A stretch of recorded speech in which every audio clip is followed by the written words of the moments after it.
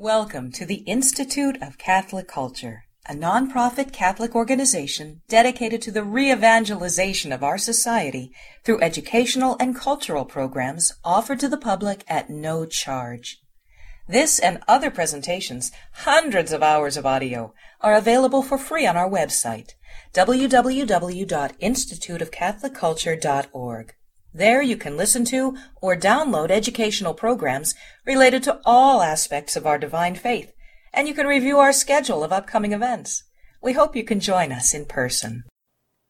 The handout reference during this presentation is available for download on the audio section of our website. Let's begin in prayer. In the name of the Father, and of the Son, and of the Holy Spirit. Amen. Heavenly King, Consoler, Spirit of truth, present in all places and filling all things, the treasury of blessings and the giver of life, come and dwell within us, cleanse us of all stain, and save our souls, O good one. In the name of the Father, and of the Son, and of the Holy Spirit. Amen. Welcome back, Doctor. Thanks. Good to be here. Thank you, Father. Good to have you with us. So just to rewind just a little bit. So we started the first time I was here with what is a human person, and good reason and faith. And this last one, I'm going to talk more about, it's basically political philosophy, but it's how we, given that now we kind of have a sense of how we conceive of the individual, how do we conceive of our life together, particularly our political life together, our life in community, deciding what to do and who should rule over us and what we should spend our money on, what we should do as citizens or as just people in a community. So I'm going to be talking about liberty and what it means, and then how our conception of the self relates to the conception we have of our political life together. And then we'll go forward and see if we can make progress with that. So I'm going to start by opening up just a simple question. How do you define liberty, or how do you define freedom? I'll give you a couple seconds to think about that. And then if anyone wants to throw an answer out there to how either how you define freedom or how you think people commonly define freedom. So I'll just chime in anyway. So it's like, freedom is both freedom of action and freedom of thought, but also you have responsibilities. So the word freedom has that dual meaning to it, right? You're not really free. You have responsibilities to also fulfill in order to enjoy the freedoms that you would otherwise not have, right? It's a duality. Okay. We have a couple of answers coming in here. Robin says properly, the ability to choose the good. Someone else said liberty is the freedom to do what we ought. And then someone else said commonly the ability to do what I want. Perfect. So we got it all out there. I can go from there. So yes, there are these two definitions of freedom historically, and they seem very antithetical to one another. And both of those were just mentioned. So one, which is very familiar in a liberal political state, is the freedom is basically, or liberty, is being able to do what you want with certain constraints, as long as you don't hurt others, basically, or injure them, or keep them from pursuing their freedom. And then there's this other definition of freedom or liberty, which I also heard there, which is freedom is the ability to do what you're made to do what you ought to do what you owe to God, and having the freedom from your own, not being a slave to your own desires and your own passions and sin, so that you're able to do those things. And also being free in the sense that no one externally is preventing you from doing what you ought to do and what you owe to God. One of my favorite things to teach when I was a professor of American history was teaching about the Puritans, which is where you start with a class on American intellectual history. And it just blew undergraduates' minds everywhere I taught, that because they had this narrative of everyone came to this country seeking liberty, and they're thinking that modern conception of liberty, right? So it blew their minds, and I would tell them, no, the Puritans didn't come here to seek the liberty to do what they wanted to do without being persecuted. They came here for a totally different kind of liberty, the liberty to order their community to the good, so they could give to God what they believed they owed God, which involved, among other things, keeping members of their community from doing what they wanted a lot of the time. So this was a concept of liberty that many people had never heard of by the time I got to college. So historically speaking and philosophically speaking, there are these two competing conceptions of liberty. I'm going to say a little bit more about these before I tell the story of how they diverge and where we're going to go with this. If we believe that liberty is doing what you want to do, following the desires of the self without hurting other people, then the rights of the self come before the question of what is right or good. There's the autonomous self and its rights is more fundamental to the question of, well, what is it that you actually want to do? Prior to ends. So there's nothing really more fundamental than the self and its rights.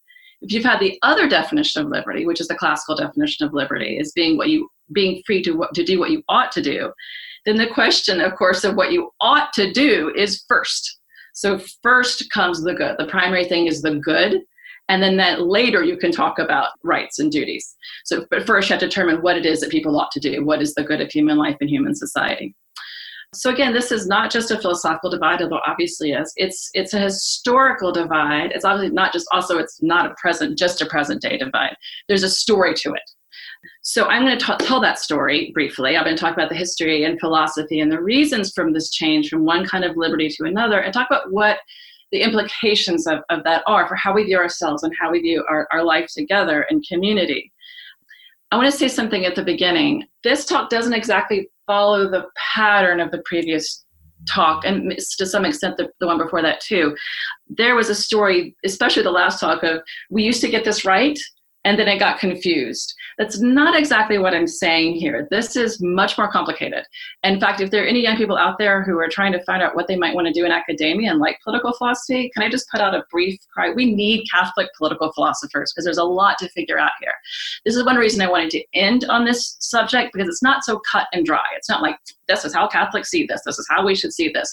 There are a lot of open questions here to explore. So I encourage you to read further and think further and practice further in this topic, because as you'll notice, as I talk about this classical conception of liberty, it has a big weakness given our current state in this world, which is that it doesn't have a clear way to make room for peaceful pluralism.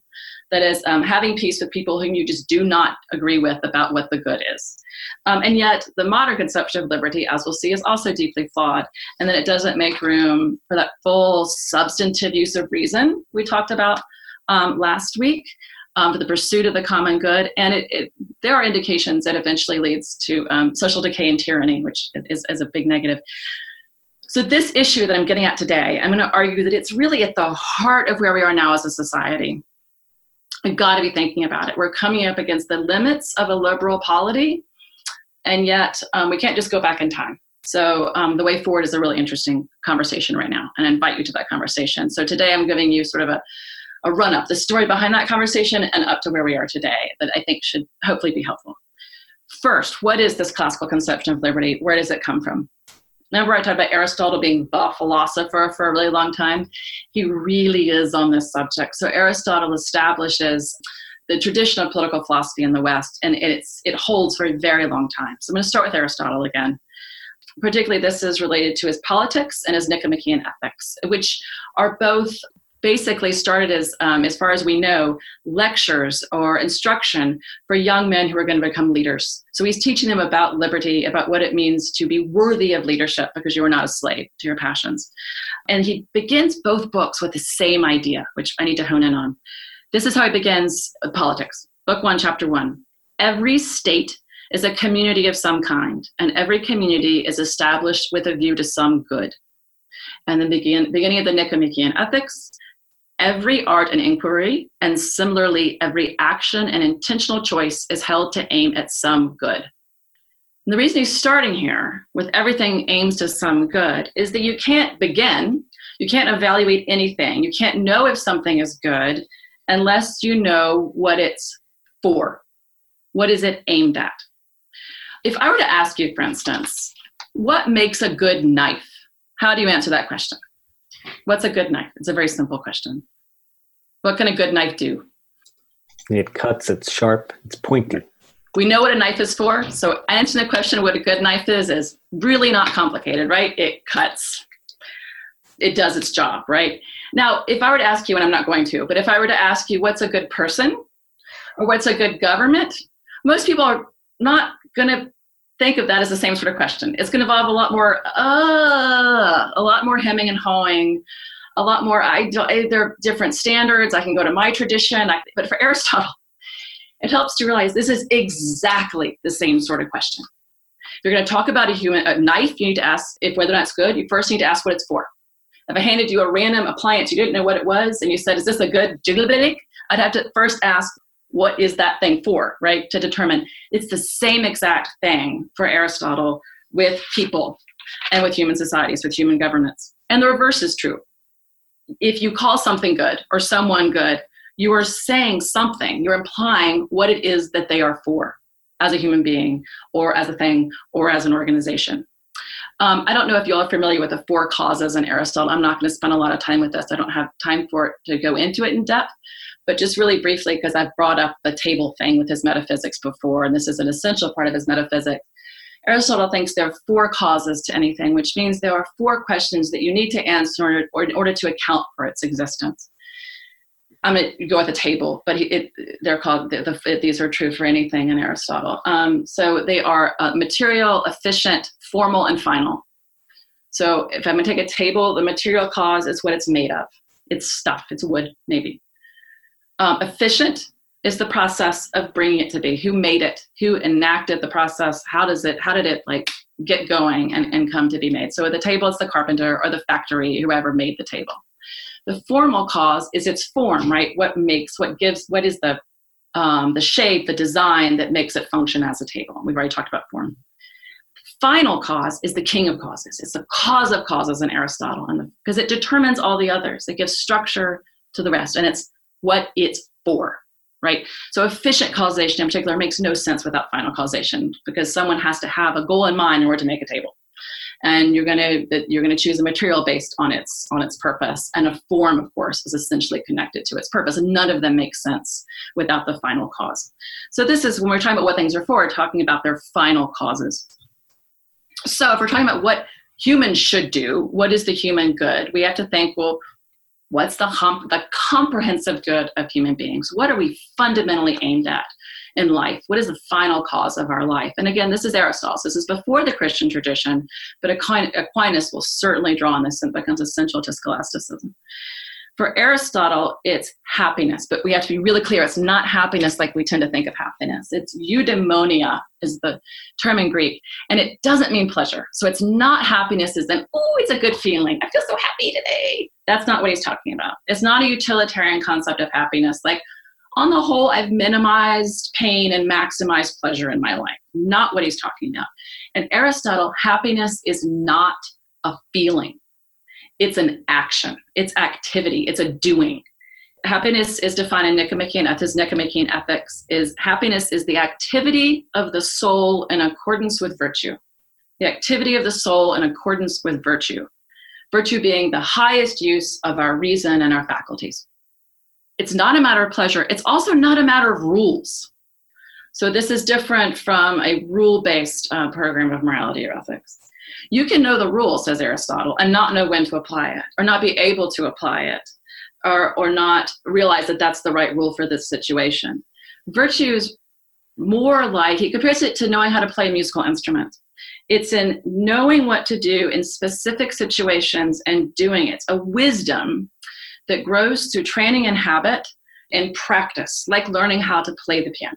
It's about being able to do the right thing to the right person, to the right extent, at the right time, with the right motive, in the right way, right? And it also compares it to archery. You're going to miss a little, right? But you know what your target is, okay? So knowing this comprehensive good, this comprehensive human good of this activity of the soul in accordance with virtue, which is a matter of activity and practice. Knowing this for Aristotle, if you want to know that, then you can say, oh, well, then what is the purpose of people? And you know what the purpose of government is. So on the purpose of government, quick quote, this is from the Politics. Legislators make the citizens good by forming habits in them. And this is the wish of every legislator, and those who do not affect it miss their mark. And it is in this that a good constitution differs from a bad one. Really different idea of the state than we have now. This is the pre-liberal state. It is not neutral as to ends. It exists to promote virtue in the people.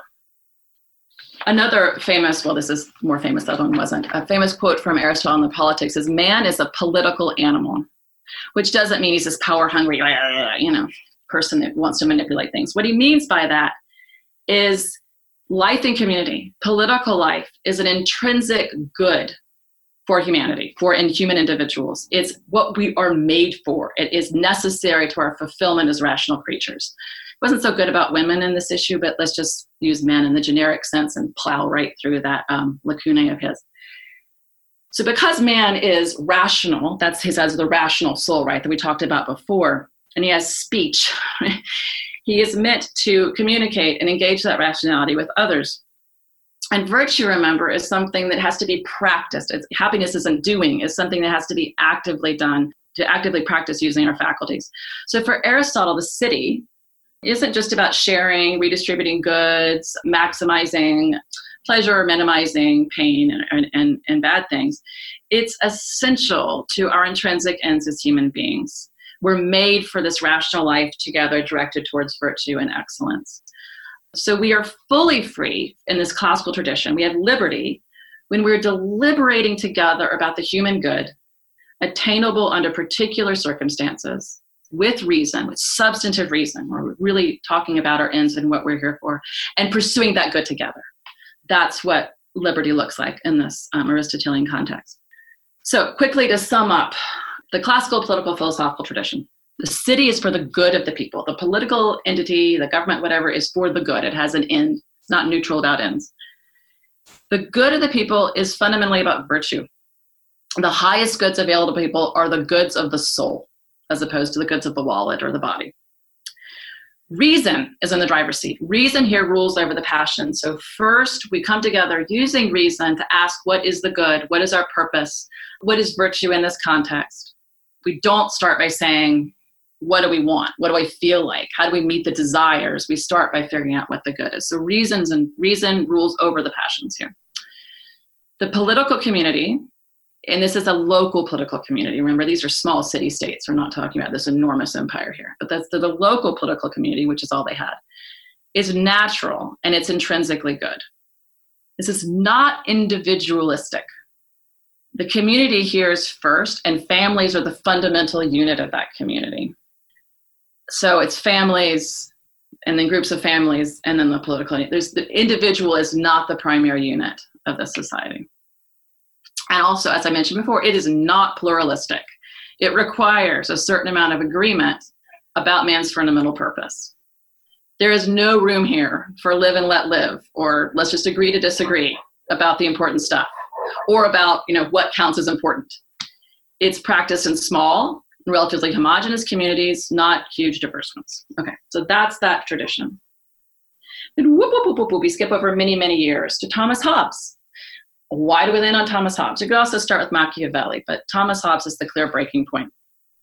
It's a long time after Aristotle. Thomas Hobbes was born at the moment, actually, that the Spanish Armada was defeating the English Navy. His mother went into premature labor out of fear. He lived from 1588 to 1679, and he writes specifically against Aristotle. So that's how long Aristotle is dominant as a philosopher. So he, through scholasticism, this vision of the political life holds. And then in early modern Europe, that was where the departure was last time, mostly with Descartes, before that with Occam, but through Descartes. There's this huge departure at this time in thinking about what we should do and how we live our life together.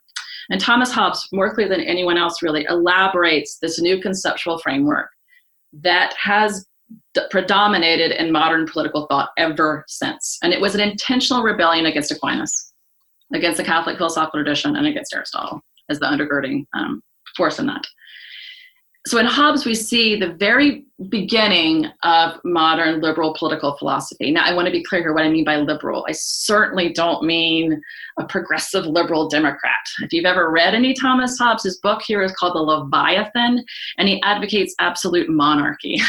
So this is certainly not liberal in the sense of like he's on the left. Not at that at all. What I mean is that you see the first articulation of the modern liberal tradition in political philosophy. Think things like individualism, individual rights, natural equality, the government being founded on consent, and most importantly here, rights, individual rights, come before discussions of the good. So the state is neutral as to ends.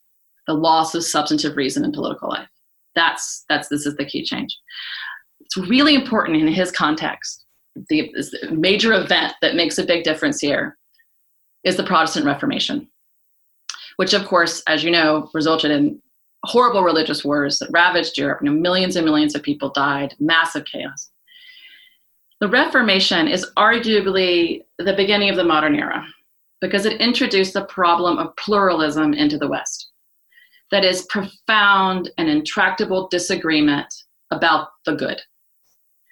Clashing interpretations of the Bible, of the ideal relationship between church and state, of the meaning and role of the church, of the function of government, all of this, and it seeming an impossibility of agreement. So as a matter of actual historical fact, the Enlightenment, in terms of political philosophy, began in response to fear, disorder, chaos, and warfare. We already saw this in Descartes, that there's this moment in Western history where there's a drive, people are consumed by a need, philosophers are consumed by a need for certainty and a need to establish peace in the face of pluralism. And those are related. So this is the age of proof, as opposed to the age of reason, which I talked about last time, because you need, in order to have something recognized by everyone, so everyone will just stop fighting and killing each other, right? You need to establish something that is certain, so it can be agreed upon by everybody. You can prove it beyond the shadow of a doubt. So you don't have to occupy a similar tradition. You don't have to do all that messy work of hammering out an education and a perspective that can be embraced by everyone. So you can keep what's certain, and only what's certain, because it will be recognized by everyone. It can be the basis of peace in the face of pluralism. So Hobbes is doing kind of in political philosophy what Descartes tried to do in metaphysics. He's trying to put political philosophy for what he thinks is the very first time on a scientific basis to contribute to peace. So he hates Aristotle because for two basic reasons. He didn't see any proof there. It seemed like a bunch of, overreaching and knowledge and yearning for higher truths, but he's not seeing anything that's like 2 + 2 is 4. And he thought it led, that scholastic political philosophy, with that Aristotelian base to it, led to political instability and rebellion and warfare. Because he thought that when people ponder what the highest human good is, the loftiest possible thing they could aspire to, and link that to political life, you get rebellion and political instability. This is pretty much true in his time because he's looking at radical puritanical religion, right? Which, when it does apply those drives to the state, does result in a lot of rebellion and instability. So Puritans are looking back to the early church, and people who love Greek political philosophy are looking back to the city-state, to Athens, and Hobbes is saying, look around. Like, none of this is realistic now. The ordered, classical world is gone. So Hobbes is saying this Greek and scholastic idea of a benevolent, orderly nature, this group of hierarchically organized goods is accessible to reason, gone, up in smoke. All that's left are these different groups clashing over interpretations of what the Bible teaches government ought to implement to foster the highest good. No one can agree, and the result is chaos and civil war. So what do you do? How do you adjust political philosophy to accommodate pluralism? Well, you don't just lower the bar of the good, you remove it, you drop it. So you remove from civic life entirely the question of the good and build on only what is provable and necessary to everybody. So Hobbes is in agreement with Aristotle and Aquinas on one matter. He does think that if you're going to talk about the truth of what political life, what communal life should be about, you need to start with human nature, which is exactly where Aristotle starts. You first do the ethics, which is about human nature and the human good, and then you build to the politics. But Hobbes has an entirely different understanding of what human nature means for politics and how it sets the standards. This is where he's talking about proof. And he said, the one thing we all share incontrovertibly with each other is desire, is passion. Here's a quote from Hobbes. Whatsoever is the object of any man's appetite or desire, that is it which he, for his part, calls good. And the object of his hate and aversion, evil. And of his contempt, vile and inconsiderable, which means moral relativism, right? That is, if I like it, I call it good. If I want it, I call it good. If it's icky to me, it's evil. So what he's saying, I mean, I love this. We think of moral relativism sometimes as a new idea. There aren't many new ideas. All of these errors have been around quite a long time. So for Hobbes here, every individual sets his own standard of what is good just because of his desires. And reason here, note, cannot be substantive. It is not in the driver's seat. It exists just to serve these passions, these desires for what people want. Desires in the driver's seat, which is probably the wrong metaphor, because as a consequence of relativism, there's really nowhere to go. There's no such thing as Aristotle's eudaimonia. There's no comprehensive human good. Happiness for Hobbes, it's just success and getting what you want. So this is where that modern understanding of liberty comes in, right? It's getting what you happen to want. And there's no such thing as this sort of tranquility of mind or a state of virtue that will allow you to respond to unfortunate events in life with equanimity and a sense of enduring joy. Life here is in constant motion or change. People's passions and desires propel them from one thing to another, to another, to another, to another, randomly. There's no fixity even in one person. So it's not just that the good is relative. This is true of all moral relativists. It's not just true that the good is relative to the person. It's relative to the person at any particular moment. So what this means logically is that everyone's after power.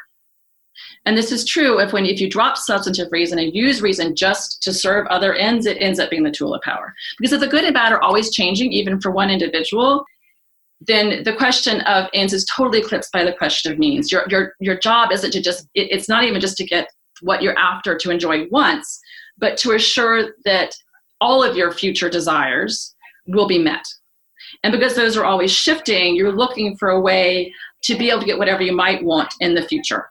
So Hobbes introduces a totally new conception of power, which is the means to get whatever you might someday want. This would have been utterly foreign in a medieval world and in a classical world, because you'd ask power for what? Just like they're all different kinds of pleasure that are not commensurate with each other. They don't collapse into the same thing. Different kinds of power don't collapse into the same thing. There's the power to win salvation. There's the power to rule. There's the power to win the love of another, and so on and so forth. Hobbes is the first to say power is just, should be conceived of as the force that will allow you to achieve all sorts of unspecified ends. No worry as to the ends. They're kind of irrelevant. So it's not stable or enduring either. You always have to be increasing your power, and it's a zero-sum game. What you take, someone else doesn't have. What someone else has, you don't have. So the natural state of mankind, then, is a war of all against all, and that's the famous quote from Hobbes. Every person's life is solitary, poor, nasty, brutish, and short. So why am I going into all this? What is the basis, then, for political community if life is this horrid? Because we can't agree about the good. It's not about the good. It's about the evil. It's about getting away from the deepest, the worst possible evil, which for Hobbes, given what the state of nature is like, evil for him is violent death at the hands of another. That's the only thing that's absolutely evil that everybody fears. So that's what you build on. You start there. So Aristotle is starting with human excellence. What is the highest achievement of humanity? The liberal political philosophical tradition starts with, what is the worst thing that can happen to you? And for Hobbes, who, by the way, is an atheist, it's a violent death at the hands of another human being. So then everyone will get together and agree, like, I'll stop, taking everything. I'll stop stealing and pillaging. If you will, and I know you will, because we're going to put someone over both of us that will really punish us if we screw up. So we're going to make a really powerful state so we can all just get along and renounce our rights to everything. So that's a Leviathan. So to sum this up, the relevant departure here is the right replaces the good.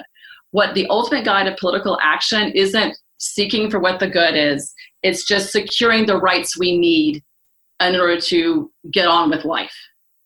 2, legitimate authority is not honorific. It's not based on excellence. Instead of picking rulers because they have the excellence of some sort, even a democracy in Aristotle, the excellence there is that there are many. There's strength in numbers, right? Or perhaps it's a virtuous an aristocracy chosen for virtue. But in any case, there's some principle, there's some telos, there's some principle of excellence that determines who will rule. Here, no, there are no politically relevant forms of excellence. Everyone is equal before the state, with regard to the state. And in 3, it's individualistic. Politics aren't natural.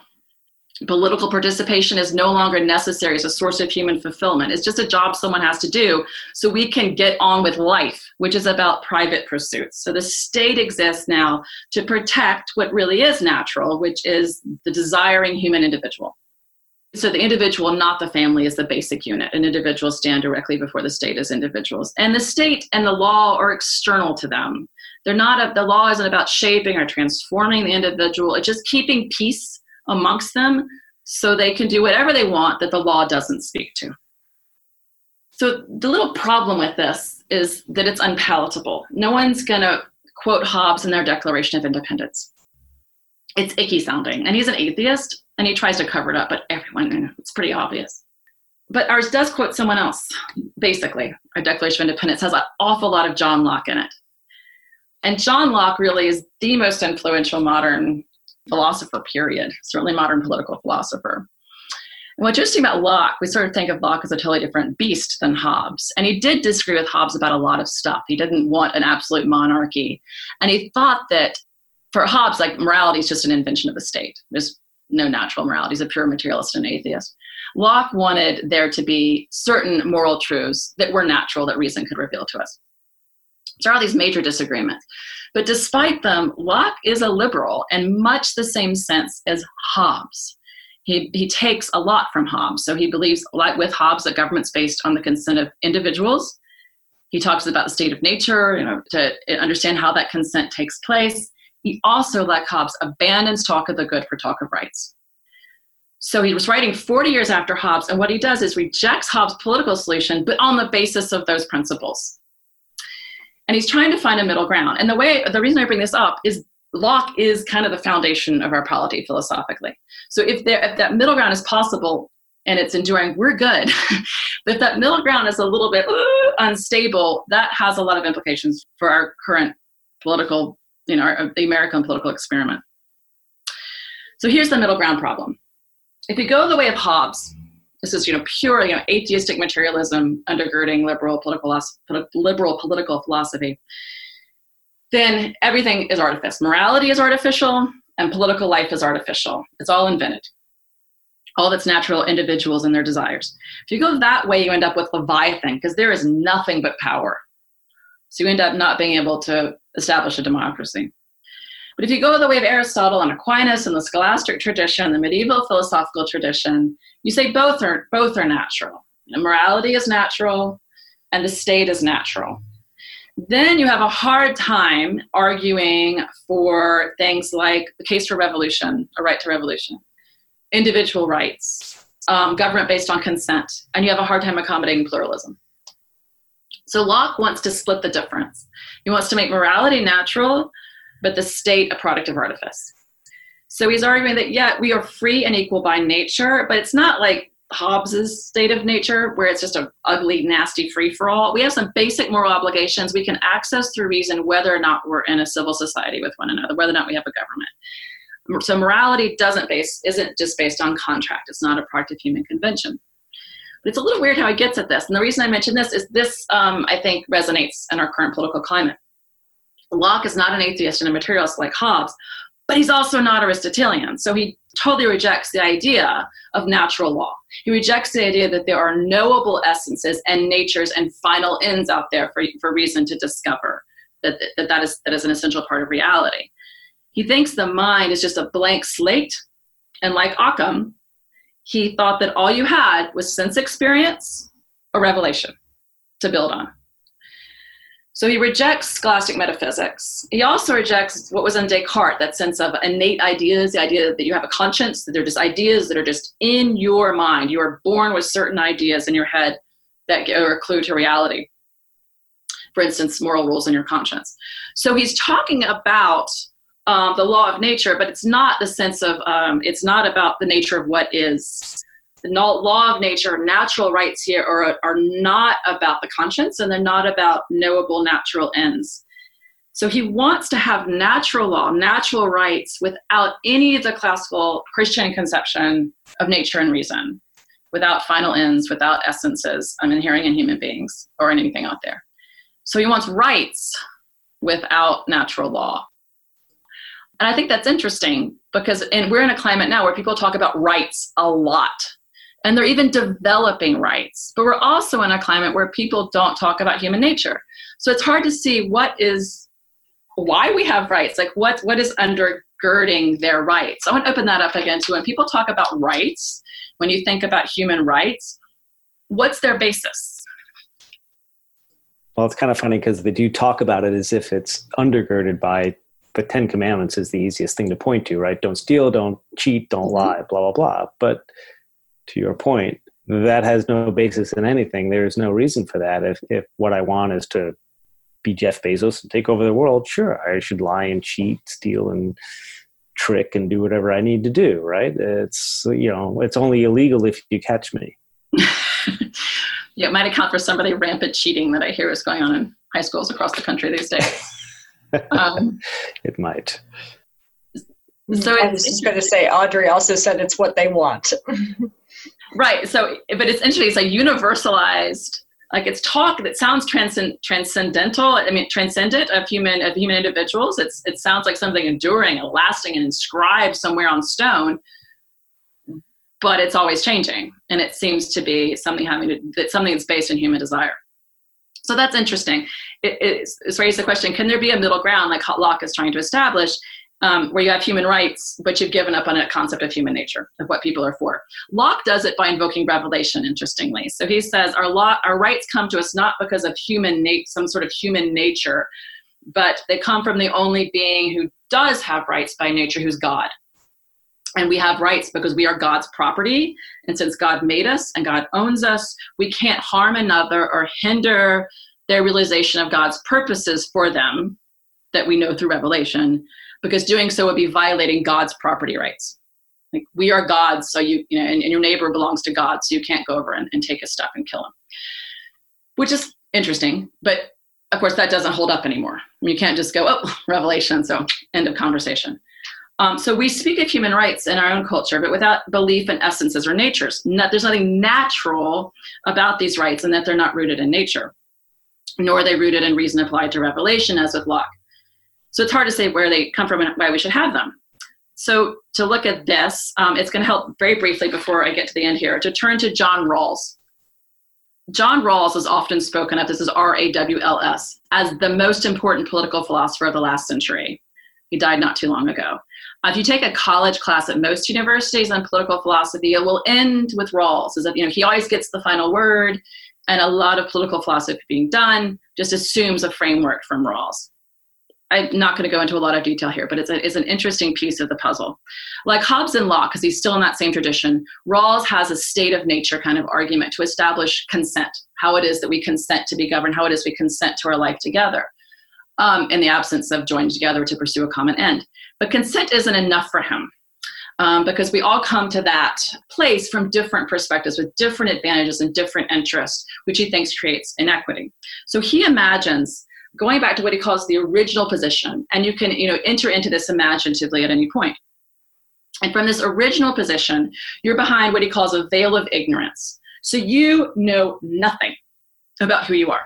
You don't know what advantages or disadvantages you have. You don't know if you're male, female, rich, poor, educated, high school dropout, coming from a stable family or coming from a broken and abusive family. You know nothing about yourself. So if you came together with a bunch of other people behind this veil of ignorance, what principles would you agree to? What sort of polity would you form? And he says two things. Well, first, you would agree on basic liberties for all, rights to freedom of speech, freedom of religion, whatever. And you'd have, this is just an aside because it's interesting, something called the difference principle, which means you'd only tolerate social and economic inequality if it served the interest of the least well-off. So like maybe hedge fund managers shouldn't be pulling in billions of dollars, but you might, for instance, allow doctors to make a pretty good living because it would allow for there to be more doctors, which would serve the interests of the poor. So Rawls thinks that you can basically boil all talk of justice down to this sort of what if, which is about fairness. Justice boils down to fairness. So to determine what's just, you don't need to talk about what's good. You don't need to talk about what our purpose is. The self is prior to ends. As human beings, for Rawls, we're defined first by our capacity for choice, not our ends as human beings. The ends you can just shelve and still have a full conversation about justice. So rights here are derived contractually. They don't have to have a basis in nature or a basis in God. They're just derived by determining what we would want if we put ourselves in that original position behind the veil of ignorance. We legislate ideally, as totally autonomous moral agents, independent of any given ends or duties or attachments or identity. Rawls is in the tradition of Kant. I know this is a lot of philosophy. I talked about Kant last time as the guy that said, we can't know the thing in itself. We can only know what we can perceive as part of experience. So we can't really reason about things like the afterlife and God. We might need to have those beliefs, but we can't reason about them. That was Kant. Kant also had this really important idea where he based moral reasoning on the categorical imperative, which is act only according to that maxim, that rule, whereby you can at the same time will that it should become a universal law. So to act morally here is to self-legislate in a way that everyone would agree. Now, so to figure out what's moral, to figure out what's right, you don't have to rely on what everyone else thinks is right. So it's not relative to your culture. Nor, though, do you have to determine what everyone should accept in an ideal world. Rather, you just step away from all your particular inclinations and habits and interests and intuitions to seek terms that everyone can accept no matter what they believe. This is a recipe for getting along without having to agree. And this is, in a sense, genius. We have to stop and acknowledge the amazing power of this idea. I think it's hard to imagine that a person in a country where Christians or members of any other religion are regularly attacked and murdered wouldn't find this idea very attractive. This is an idea that has brought countless people to this country, not Rawls specifically, but this idea that we can establish a basic fair framework in which we can get along without agreeing to final ends. People have come here for many, many years, right, to find a place, not where the Puritans came, but later generations, to find a place where they could be safe and live out their lives without having to find their place in a constitutive community that demands deep moral and religious agreement and gets rid of or punishes people who don't agree. And I think without the real existence of that agreement, we'd all best be liberals in this sense, lest we be persecuted. So I don't want to argue against liberalism, period, because I think many places in the world today need a lot more of this. It's a time of great Christian persecution. But I also want to say, and this is why this isn't the easy talk where like this is the obvious answer. It's also true, though, that there's a danger here to our souls. The liberal conception of the state and the liberal conception of the individual are intertwined. So if we fully accept this liberal definition of the state being neutral as to ends, just existing to establish fairness, we can all live out our lives as individuals, we can become inclined to accept the liberal conception of the individual, which we saw starting back with Hobbes, which is a morally incapacitating and incorrect one. So for Kant, for Rawls, we determine how we should live, both as individuals and as a society, without any consideration of our particular attachments. We approach each other and our own moral decisions as autonomous and detached individuals. Now, if we start to, because we live in a liberal state that is neutral as to ends and that creates the possibility for us to think about ourselves in this way, we end up, I think, augmenting our own self-conception as autonomous and isolated and self-legislating. We begin to identify being human with being free from whatever we didn't choose, even when that's being male or female, for instance. We worship the individual will, the choosing self, and we reject whatever would limit that self. Now, obviously, this weakens communities and institutions and leaves us isolated. And ironically, it leaves us in need of a strong state to clean up the resulting mess. The weak families, the weak communities, the individuals shorn of the constraints of human wisdom that's handed down in tradition from generation to generation, and lacking the virtues that are born of habits that require communal support. We cannot establish excellent patterns and habits of virtue without strong families and communities and churches that support those practices. And even more fundamentally, it doesn't make sense of moral life. And here I'm borrowing from a wonderful philosopher who, if those of you who love to read slightly dense philosophy, please read Alasdair MacIntyre, After Virtue. It's one of the very best books of philosophy, period. This is from Alasdair MacIntyre. We cannot begin to make sense of our moral lives if we conceive of ourselves as autonomous, self-legislating individuals, because we live our lives as narrative quests. We are Frodo, Lord of the Rings. We answer the question, what should I do, by first answering the question, What story am I part of? And how does this decision, this option or this option, make sense of that story? So to live a good life is to enact what he calls this narrative quest. It's a story that aspires to unity and coherence and meaningfulness. Moral deliberation, deciding what I should and shouldn't do, what our community should and shouldn't do, is more about interpreting stories than it is about exerting will. So when I make a decision, it's more about interpreting my story than it is about exerting my will. I can only make sense of the story of my life, the narrative of my life, by coming to terms with the stories in which I find myself. So that's what integrity means, MacIntyre is saying, to live your life so that your story makes sense.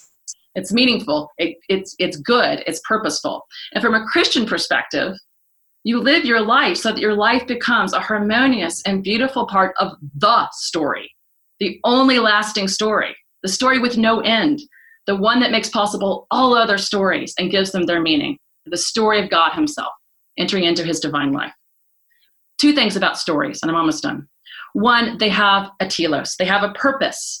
They involve a conception of the good, what a good ending looks like, what needs to happen to this character to get through this crisis, to the good ending. And two, they don't begin and end with an individual. Your story doesn't begin and end with you. You find yourself in a story. Your stories are never about you as just a purely autonomous individuals. You bear identities. You're someone's son or daughter. You're a citizen of this or that place. You're a member of this or that profession. Everyone's story in which they live out their moral life is particular. And it links them to what came before them and what will go after them in ways that they often can't choose. So the point here MacIntyre is making, amongst many other points, we don't become better when we stop telling and interpreting those stories for each other and become autonomous selves choosing without any particularity. We become worse, much worse, because our moral life is lived out of, it is motivated by, is made sense of in particularity, which means if you buy into this narrative conception of morality and the self, that we can't enter into our shared life together as autonomous individuals who agree to ignore the conception of the good. To talk about life together is to determine what sort of story we're telling, what sort of story we're living together. What is the story of our country? How do we interpret the story of our nation or our city or our family or our neighborhood? And you can't do that while maintaining a liberal neutrality about that story's meaning, direction, and end. And also, if we look around as a side note, we can tell that neutrality as to ends or rejecting substantive reason in our life together isn't working out so well. I don't know if you've noticed lately, but our political order isn't exactly thriving. Now, it did really well for a long time. But that's largely because the liberal neutral state relied on the persistence of social norms. The founders of our country assumed that the republic would require strong churches, strong families, and strong local communities. So liberalism got all the good stuff that it gets. It gets, freedom from conflict and freedom, not conflict in terms of I disagree with you, but freedom from, massive persecution and warfare. But it runs on fuel it can't provide. And furthermore, it actually weakens the sources of that fuel. And that fuel, strong families, religion, strong local communities, a shared pursuit of God and of virtue is necessary for our survival and our flourishing as human beings. So what do we do? This is certainly not an argument for revolution. It's just an argument, I think, for recognizing that the tacit understanding of your moral personhood put forth by our current political, philosophical assumptions is injurious, and it needs to be rejected. We build strong communities and churches and families by accepting our moral particularity. That doesn't mean you have to accept all the moral traditions before you. It means that you come out of them and you can critique them. They're yours. You're contributing to the story. But we begin by accepting that particularity and interpreting our stories together and training ourselves in virtue. Now, to return what I said in the beginning, I do not know how to reconcile this fundamental human need with pluralism. I don't know how to begin to do this work at a national level, for instance. I don't know that it's possible. That's a complicated question. But I do think it's absolutely necessary to do it on the most local level possible. This is one of why in the reading suggestions here, one of them is the Benedict option. This is a lot, Rodri, I think would agree with me, that we're coming to a place where we can't do some of our most fundamental work that is in building virtue and building a Christian life on a national level, on a large political scale. So to live good lives, to be right about who we are as human beings, to fully use our reason, to make sense of the world and pursue the common good, we have to work against the grain these days. We have to work, not just go with the flow. So again, I think I referred to this last time, this involves forming intentional, smaller communities that aren't based on individual autonomy, but on a shared life together that limits us at times and allows us to pursue true human liberty. And I'm going to stop there and open for questions. Thank you so much, Molly. That was wonderful. While everyone is thinking of questions, Teresa had asked if you could repeat Aristotle's definition of happiness, the activity of the soul. Yes, it is the activity of the soul in accordance with virtue. And that implies that part of that is that human reason is our highest capacity, right? And reasoning about what we should do and who we are is the highest use of that reason. So happiness is the fulfillment of our highest powers in accordance with, and that is the full acting out of reason in a virtuous life. It's true in other parts of Aristotle, it's contemplation. So there's a little bit of a confusion there, but in a lot of Aristotle, it's this acting out of what it means to be fully human. Sure. Thank you. Michelle, did you have a question? Sister Michelle? The happiness, in Matthew, where it has the Beatitudes, blessed are the poor in spirit. Well, in some translation, it's happy are the poor in spirit. Has that definition you get have something to do with how they understood that? Yes. Blessedness, it's not exactly the same word, but it's a very similar conception to eudaimonia. It's not pleasure, obviously. That wouldn't make sense with the Beatitudes at all. And many of those states are states of what we think of as unhappiness, like blessed are those who mourn. As far as I understand, that blessedness, like it is good to be that person. There are good things coming to them, and there's a deep indwelling sense of enduring joy, that they are getting at the heart of what it means to be human. They have access to something that other people might not have. And that's very similar to eudaimonia. It's getting at the heart of what it means to be human. And it's something that Aristotle does say there are things that can happen to destroy human beings' happiness. But that if you have that happiness that's based on activity and the full use of reason and your human capacities, you're more likely to weather storms. You're more likely to come out okay. So it doesn't have that full Christian conception because he's missing the redemptive value of suffering. So the Christian perspective adds that essential ingredient that can make sense of human vulnerability. So it's not just a bad thing, right? That by linking our suffering to that of Christ, we are joining in the redemption of the world and building to the glory of God that we'll experience in the life to come. So there's another piece added in the Beatitudes that's essential and is not present just in the philosophical tradition. There's a question actually carried over from last week. Diana was wondering, what are the key concepts of this field of knowledge that can be retained to continue personal growth, not just academic study? The parts of this that are about personal growth?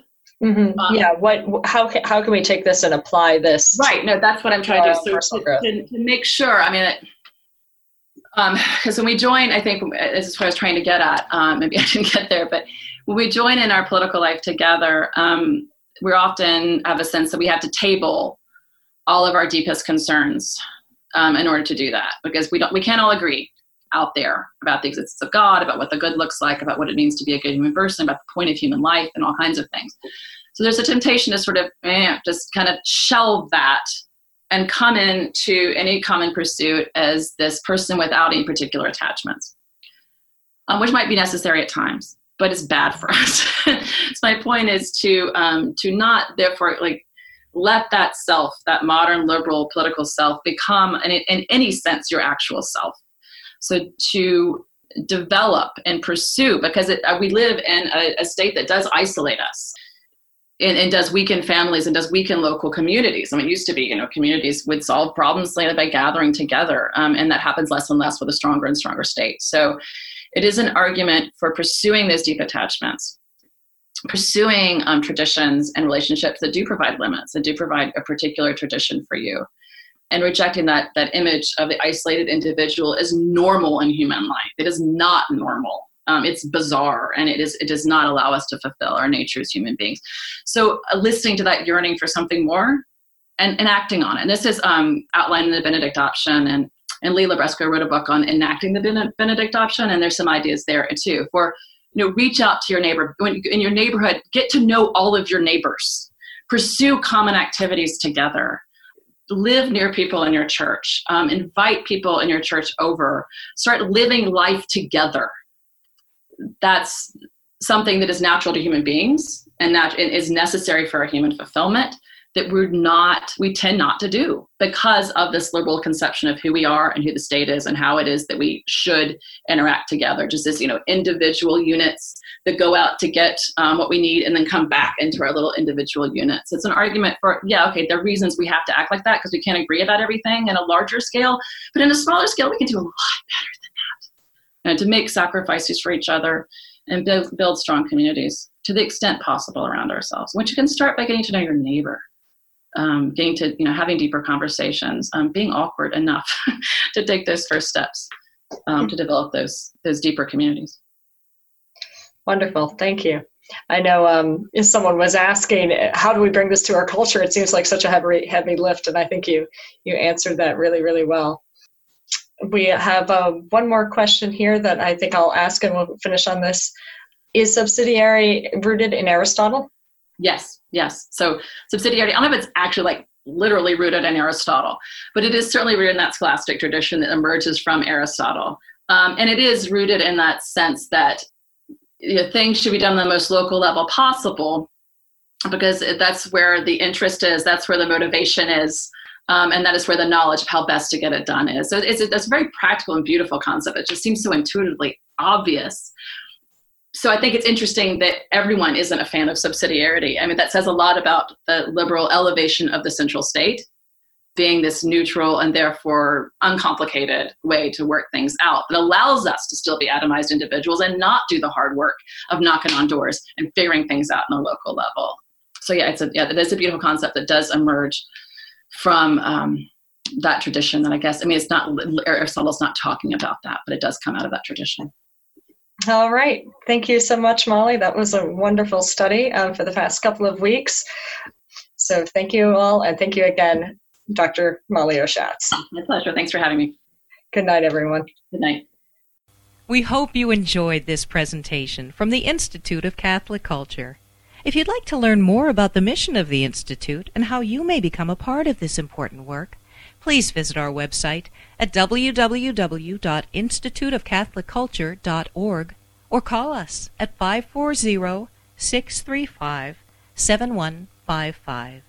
And may the glory of Christ Church be ever more manifest upon the earth. St. John the Evangelist, pray for us.